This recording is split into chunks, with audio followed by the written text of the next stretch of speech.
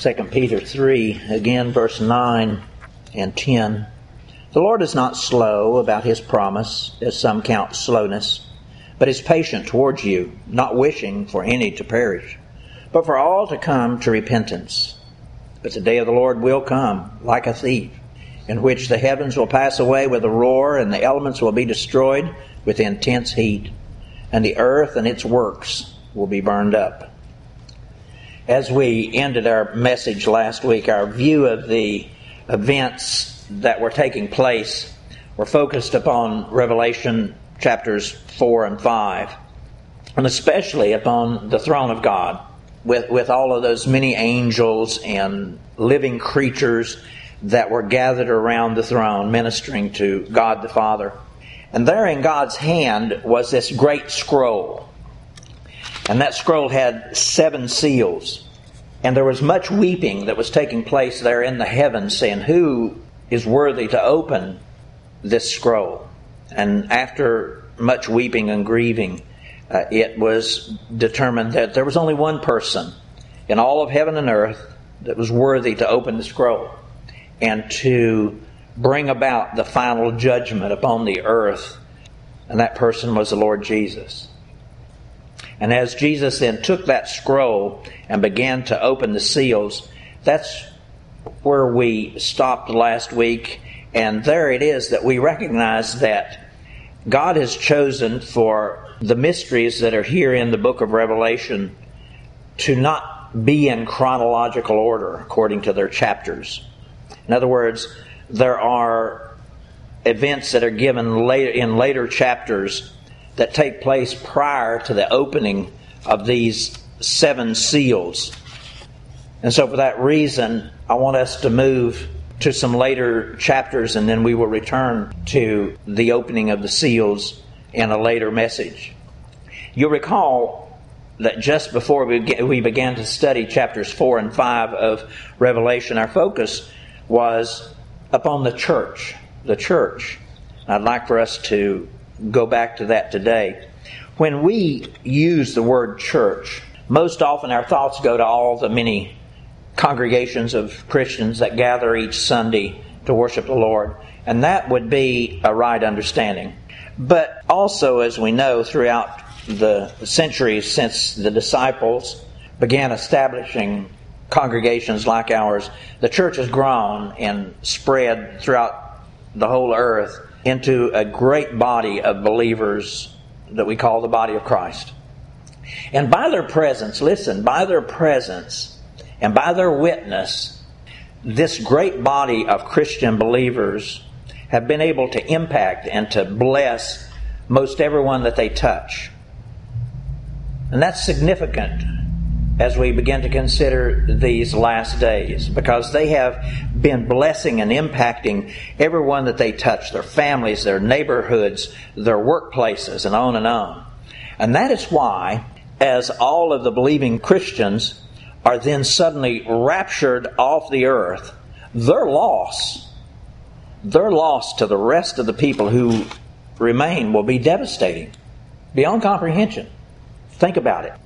In only a moment, without warning or notice, in the twinkling of an eye, every Christian on the face of the earth will suddenly be gone. Some perhaps while they sleep. Others as they work. Some others in mid-stride of a walk. Or in mid-sentence of a conversation. Suddenly they're gone. Those words from 1 Thessalonians 4 again. Verse 16, the Lord himself will descend from the heavens with a cry of command, and the voice of an archangel, and with the sound of the trumpet of God, and the dead in Christ shall rise first.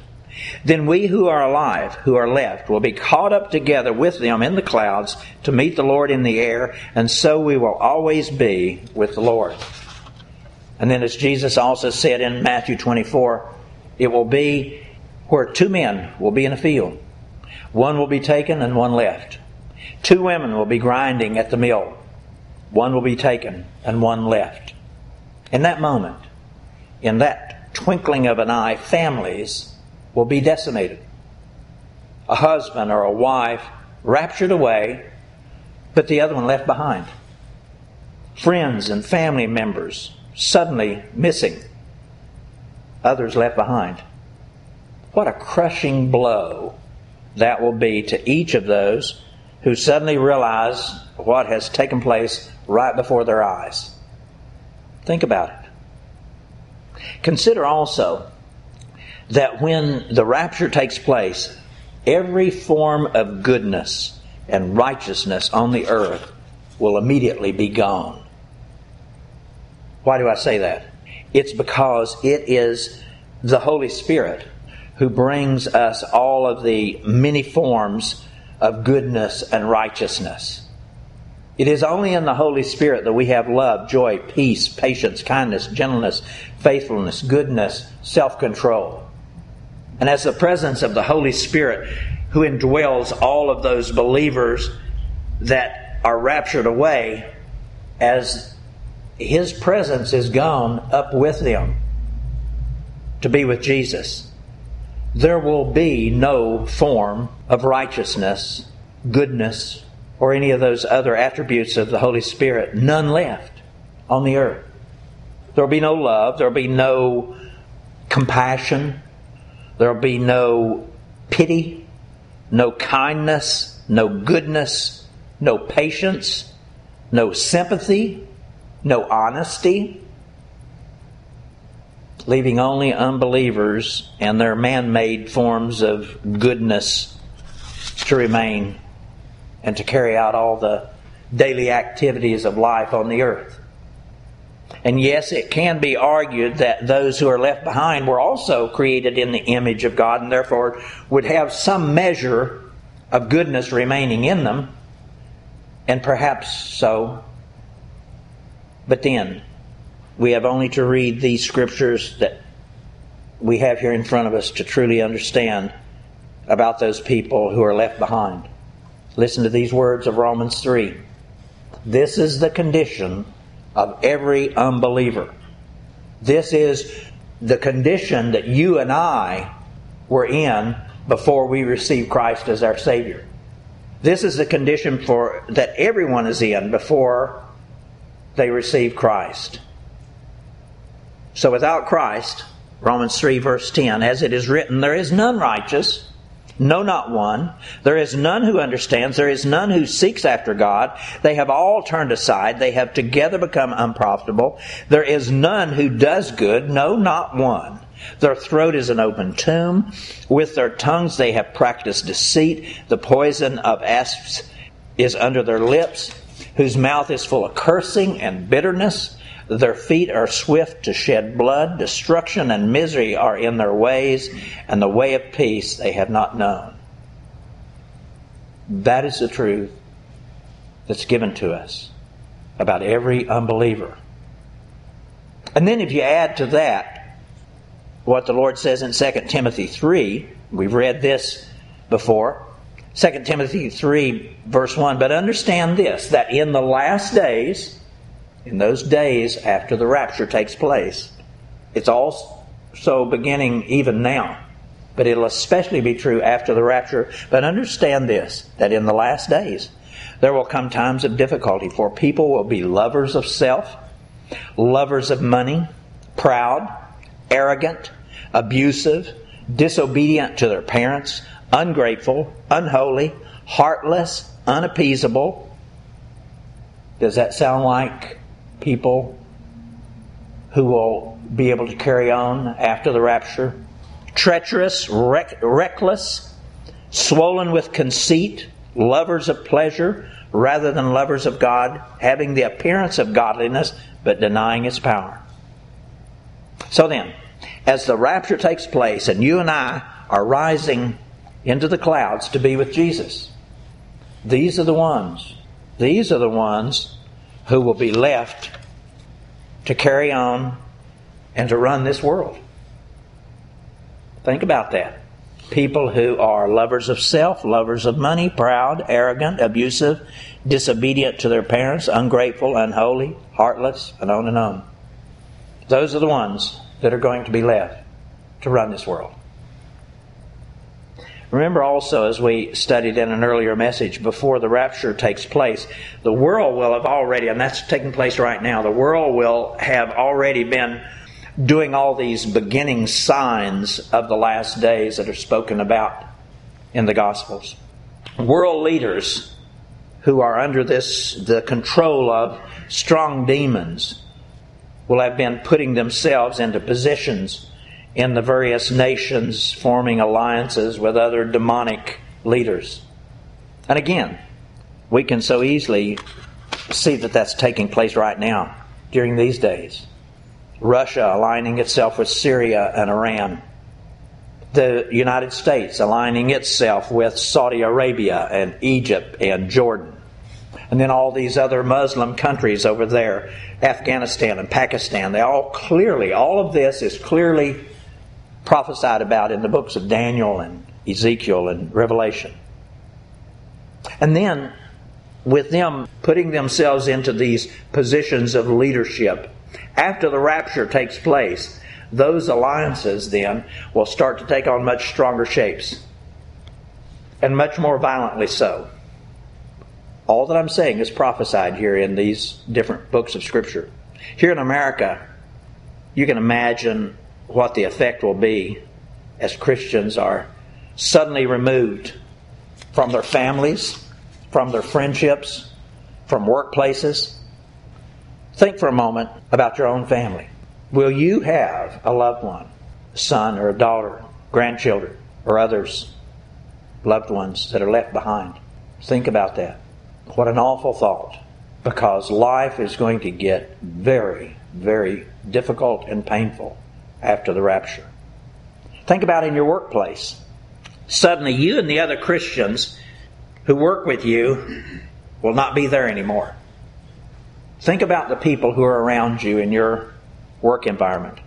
And because those who are left behind won't know how to do your work, the whole work process will most likely and very quickly grind to a halt. Offices will just shut down. Factory lines will stop. Christian policemen will be gone. Christian firemen and Christian bankers and school teachers and doctors and nurses and Christian store workers and Christian food cannery factory workers on the lines, electric power company workers, car repair. All those Christians will be gone. Now, may I be so bold as to say that those Christian workers who have just been raptured away really are generally the best quality workers. Workers with integrity, workers who care. And as they are raptured away, leaving less caring, less committed workers. Why would I say that? Again, these words. Those who are left behind will be lovers of self, lovers of money, proud, arrogant, abusive, disobedient. This is what the Lord is saying. This is not me being critical. This is what the Lord is saying. They'll be lovers of self, without self-control, not loving good, abusive, arrogant. Those kinds of personalities do not make for good, caring workers. That's what's going to happen to the place that you work. The people around town that you will go to shop in their stores. Does that sound like I'm being too condemning of them? I don't mean it to be. I'm simply saying what the Scriptures are saying. The world as we know it today, especially here in America, will be devastated. Workplaces and the general society that we live in will be in a disarray. And as they do even now, the people of America will then be crying out for the government to help them, for the government leadership to come and save them. Do you recall the crying out after Hurricane Katrina? People standing where they are there in the city of New Orleans, crying out, "Someone come help us." And who was it? The government. Did they do a good job? Not according to their critics. But they're all just crying out, "Somebody come and help me. Somebody come and save me. Save us from these food shortages and water shortages And there are no good policemen to come and help us when we're being mistreated or robbed. And from the chaos and violence, save us from all these riots that are taking place all around us. Because they're going to get really real. Because if you consider even today in these present days, for these frivolous reasons that we have, they don't like who got elected as president. And so they're in the street rioting and destroying property and doing all sorts of things wrong. What will take place? What will take place when real problems, when real shortages take place in the end times? When they do not have any food to eat. That water that comes into our house comes through devices that need to be maintained. And if they're not maintained, you will not have water in your house. And you do not have a well to go and draw from. Now, our nation's leaders in those days will probably come up with some real clever solutions. But listen, as the shortages become greater and greater and the violence increases more and more in the streets, their great ideas will fade. And that will be when then these more stronger demonically controlled leaders will begin to emerge. Leaders who will not hesitate to be more and more violent. Am I painting a difficult picture for us? It's going to be worse than what I'm saying. And remember also that while much is taking place here within this visible realm of men, this realm that you and I can see, there's so much more taking place in that invisible realm. In that place called the heavenlies that we studied about in the book of Ephesians. That place where demonic principalities and powers and rulers of the darkness live. And in Revelation chapter 13 we read how those strong demons will begin to rise to power and to wreak the worst of their havoc upon the people of the earth. I want to read this chapter again for us. I read it last week, but I want to read it again because this particular chapter has within it foundational keys to all that's going to take place during this tribulation. So let me read again for us the words of Revelation chapter 13. And I'm reading from the New King James Version. Verse 1 of chapter 13 of Revelation. Then I stood on the sand of the sea. This is the Apostle John. Then I stood on the sand of the sea, and I saw a beast rising out of the sea, having 7 heads and 10 horns, and on his horns 10 crowns, and on his heads a blasphemous name. Now the beast which I saw was like a leopard. His feet were like the feet of a bear, his mouth like the mouth of a lion. The dragon gave him power, gave him his throne and great authority. And I saw one of his heads as if it had been mortally wounded, and his deadly wound was healed. And all the world marveled and followed the beast. So they worshipped the dragon who gave authority to the beast. And they worshipped the beast, saying, "Who is like the beast? Who is able to make war with him?" And he was given a mouth speaking great things and blasphemies. And he was given authority to continue for 42 months, 3.5 years. Then he opened his mouth in blasphemy against God, to blaspheme God's name, his tabernacle, and those who dwell in heaven. It was granted to him to make war with the saints and to overcome them. Now these will be saints that come to know Christ after the rapture. These are people who will turn their hearts to Christ. It was granted to him to make war against those saints and to overcome them.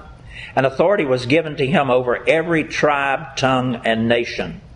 See how the powerful leaders of the world are now exercising their authority.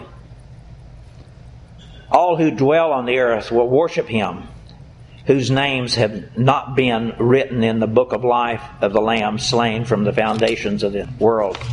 Later on now we're going to talk about the judgment, and there will be books that will have the names of those who have given their hearts to Christ and those who haven't. These will be the ones whose names are not written in the Lamb's book of life. Verse 9, if anyone has an ear, let him hear. He who leads into captivity shall go into captivity. He who kills with the sword must be killed with the sword. Here is the patience and the faith of the saints. Verse 11, then I saw another beast coming up out of the earth, and he had 2 horns like a lamb and spoke like a dragon. And he exercises all the authority of the first beast in his presence, and causes the earth and those who dwell in it to worship the first beast, whose deadly wound was healed. He performs great signs, so that he even makes fire come down from heaven onto the earth in the sight of men. And he deceives those who dwell on the earth by those signs which he was granted to do in the sight of the beast, telling those who dwell on the earth to make an image to the beast, who was wounded by the sword and lived. He was granted power to give breath to the image of the beast, that the image of the beast should both speak and cause as many as who would worship the image of the beast to be killed. He causes all, both small and great, rich and poor, free and slave, to receive a mark on their right hand or on their foreheads, and that no one may buy or sell except one who has the mark of the name of the beast, or the number of his name. Here is wisdom. Let him who has understanding calculate the number of the beast, for it is the number of man. His number is 666. This is what's taking place. Much of it is not visible to us, but it is taking place, and it is interacting with this visible realm that we're in. And this is the demonic plan of the mark of the beast that we've heard so much about all through the many years as it begins to take place. Money will have no value in those last days. The only currency that will be usable will be this mark of the beast, this 666 on a person's hand or forehead. Now, Bible scholars of today do debate as to whether or not there will be an actual number, a mark on a person. And it doesn't really matter how it is actually forced upon people, if it accomplishes what those demonic leaders want it to accomplish. Simply put, if you have the mark of the beast, you can buy food. You can go to the doctor. You can buy gasoline for your car. But if you do not have that mark, you'll be refused those services and those provisions. Now, yes, at first, in my imagination at least, many people will be reluctant to take that mark. But as those weeks and months pass, and as the necessities of life get in such short supply, and starvation and poverty and destitution start to be on the rise, as violence starts to take place on your street, that's when people will begin to do whatever it takes to survive. And unfortunately, that's when they slowly but surely will fall into the line to take the mark. What does it mean for the person who agrees to take the mark of the beast? Does it mean that they will simply join together with a group like them in order to survive? That's what they might think. That's what they might wish would be what they're doing. But folks, that is not what they'll be doing. It means that each person that takes the mark of the beast, they will be giving themselves over to this absolute demonic control, to be under complete submission to the evilest of evil beings. Beings that are so much far worse than our worst politician, our worst criminals, our worst murderers, our worst serial killers, child molesters. Evil beyond imagination. But not only that, listen, those who take the mark will themselves become completely possessed and will then begin to do the very same things that those demons do, those same violent things, obeying the demons that live within them. And yes, no doubt, violence throughout the world will increase dramatically. And as we read in here, nations fighting against and conquering other nations. Why would that be so? It's because with man becoming as evil as the demons who possess them, they'll know nothing else other than evil. And it'll be their natural way of thinking and behaving. And that's when the strongest of the demons will begin to put things into a much more workable order. That's when these strong demons that we just read about here in chapter 13 of Revelations, spoken of as being the beasts and the dragons, they'll begin to rise to their worldwide power. They'll be doing things that will be beyond your and my imagination right now. I believe I'll stop right there because next week I want us to talk about this beast and the dragon and what they're going to look like in those last days. Let me close with these words. Revelation 13, beginning in verse 16.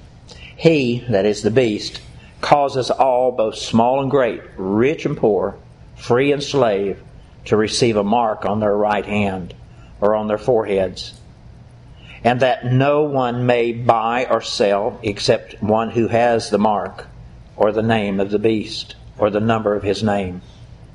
Here's the wisdom. Let him who has understanding calculate the number of the beast, for it is the number of a man. His number is 666. Let's pray.